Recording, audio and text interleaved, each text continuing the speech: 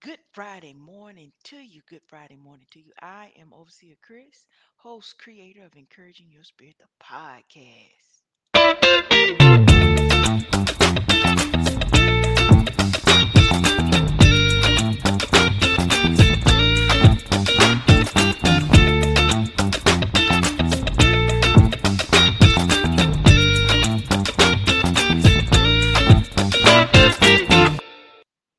How y'all doing today? It's Friday. It's Friday encouragement, Friday, our empowering time today. And today we're talking about flipping the script. When you get a chance, or you know, as time permits, turn with me to Genesis 3:7. It says, "Then the eyes of both were open, and they knew that they were naked. And they sewed fig leaves together and made loin cloths for themselves." And that's Genesis 3:7. Biblical concordances characterize this scripture as a story of paradise lost by the willfulness of human sin. And today we're going to talk about flipping the script, how that works in our lives, and how that works when we think about sin culture. Reverend Nadia Boltz Weber says liberals tend to think admitting that we're sinful is the same as having low self esteem, while conservatives often equate sin with immortality. So, on one end, the church tells us that sin is an antiquated notion that only makes us feel bad about ourselves, so we should avoid mentioning it all, while the other end of the church tells us that sin is the same as immorality and totally avoidable if me, you, us can just be good, squeaky, clean Christians. Yet, she says when sin is boiled down to low self esteem or immorality, then it becomes something we can control or limit in some way rather than something that we are simply in bondage to.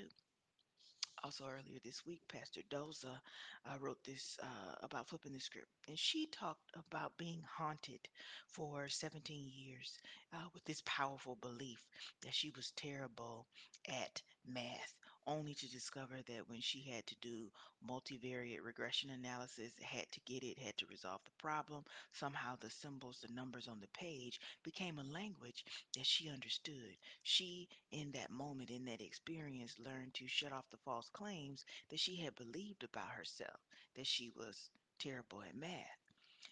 I believe there's a connection between both the story and the scripture. What are the scripts that me, you, us believe about ourselves? What's the script that we've been believing about sin? This week, I thought about the narrating conversations, scripts, if you will, in our mind and in our lives. Are the scripts that we tell ourselves always true or just in a particular experience? For example, in my own life, I've often, in relational experiences, if you will, taken something someone says in a specific moment and applied it to everything they say and do. The problem is, this doesn't always work because it's always dependent upon the subject and the context. The same is true for people, and the same is true for scripture. I know the latter is an unpopular opinion. It's okay. Stay with me. Yet I'm also trying to share with you the same is also true for the stories that me, you, us tell ourselves. Often, I like the way that Pastor Doza frames it. We have a story someone told us about ourselves, and it's often formed out of a challenging moment.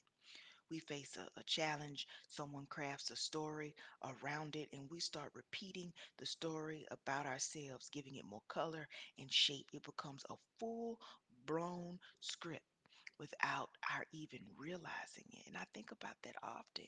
Could there possibly be things that we're stories and scripts that we're telling ourselves, about ourselves that aren't true? Or that were only, an accurate representation of something that happened in that particular moment.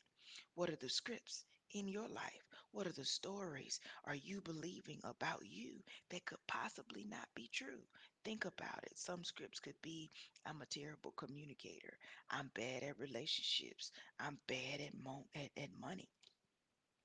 The truth for today is sometimes me, you, us, we have made bad decisions with money. We've made bad decisions without it. Sometimes we communicated things to people and the message of what we said got lost in translation. Sometimes we have let our anger or our specific emotion speak for us when the best approach would have been to let both subside and then speak. Sometimes we should have been silent. Sometimes we should have walked away or never even entered the space, whole space for all of it. The reason that hindsight is 2020, a colloquialism that the elders would say, is because we have the full picture of something after it has happened that we didn't necessarily have the same amount of information beforehand. So could you be holding yourself to a script that isn't true, but it was true in the moment? Now, I have to be fully transparent with you and tell you that there's some scripts that we tell ourselves that are true.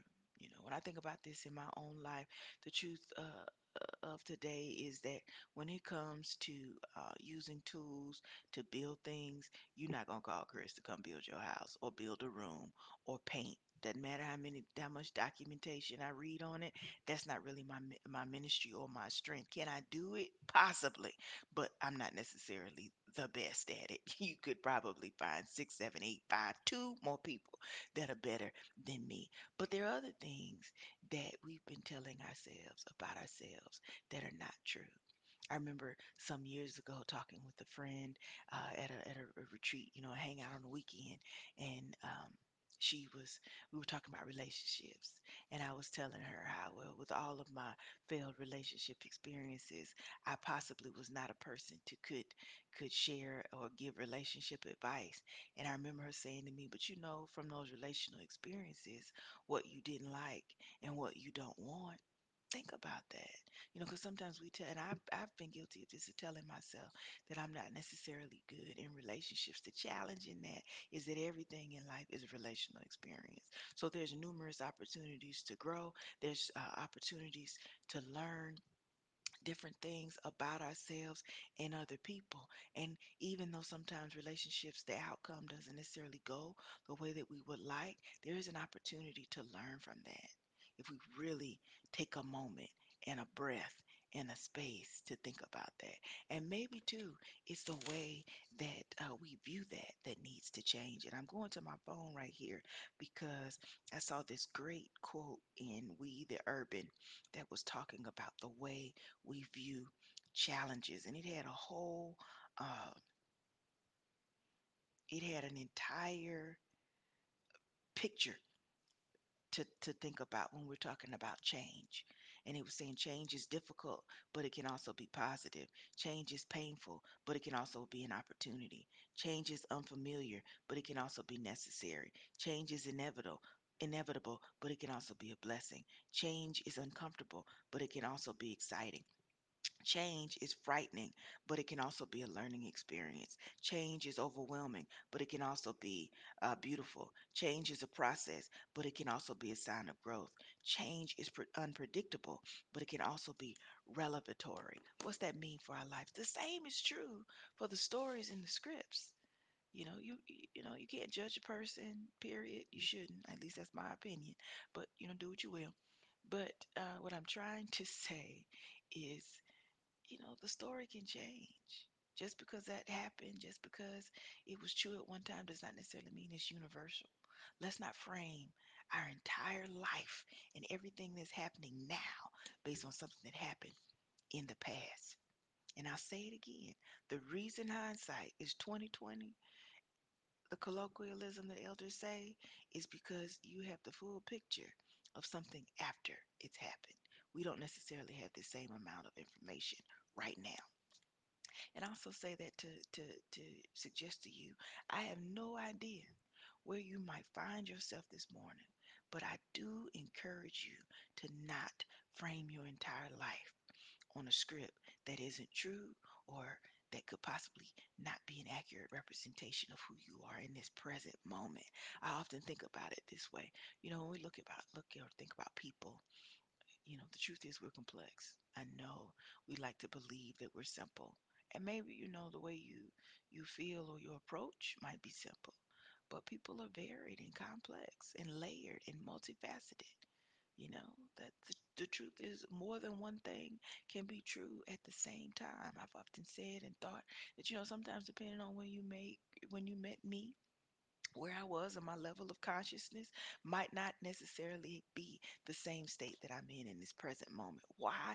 Because we are constantly evolving and growing based on the new experiences that come in our moment, in our space, in our lives. And how that's translated in our relational experiences with others personally, professionally, as we're going through our task, as our routines, and not as, but going through our task and routines, and we're growing. The truth for today is that we should think about our scripts and recognize scripts and stories for what they are.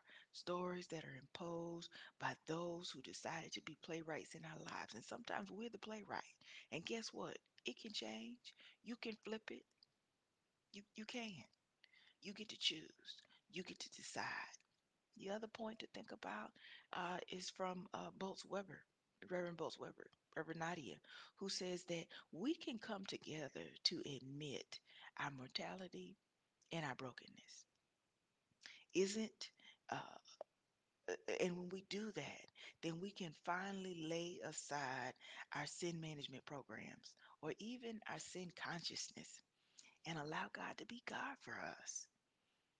And isn't that what me, you, us really need? Is to allow God to be God. And however that manifests for us, be open to that varied, wide array of interpretation and manifestation within our mind. What if we framed our mind and thought about the stories that we're narrating in our life and view ourselves the way God sees us, as whole, complete, lacking nothing? Because when we acknowledge our need for God, we're saying that we acknowledge that we do sin. And we're also acknowledging that we can't do this on our own. That doesn't make us weak, that makes us free. Let's close with a word of prayer, shall we? It's real simple. God, you know our name. You know exactly who we are. You created us in your image. We are your handiwork. Help us flip the script to cast out these narrating stories and beliefs that you didn't write. In Jesus' name we pray. Amen. I hope that what I've said to you today encourages and empowers your mind, your spirit, and your heart. I love you. And guess what? You'll never change it. I hope you have a great rest of your day, a great weekend. Peace. Talk to you next time.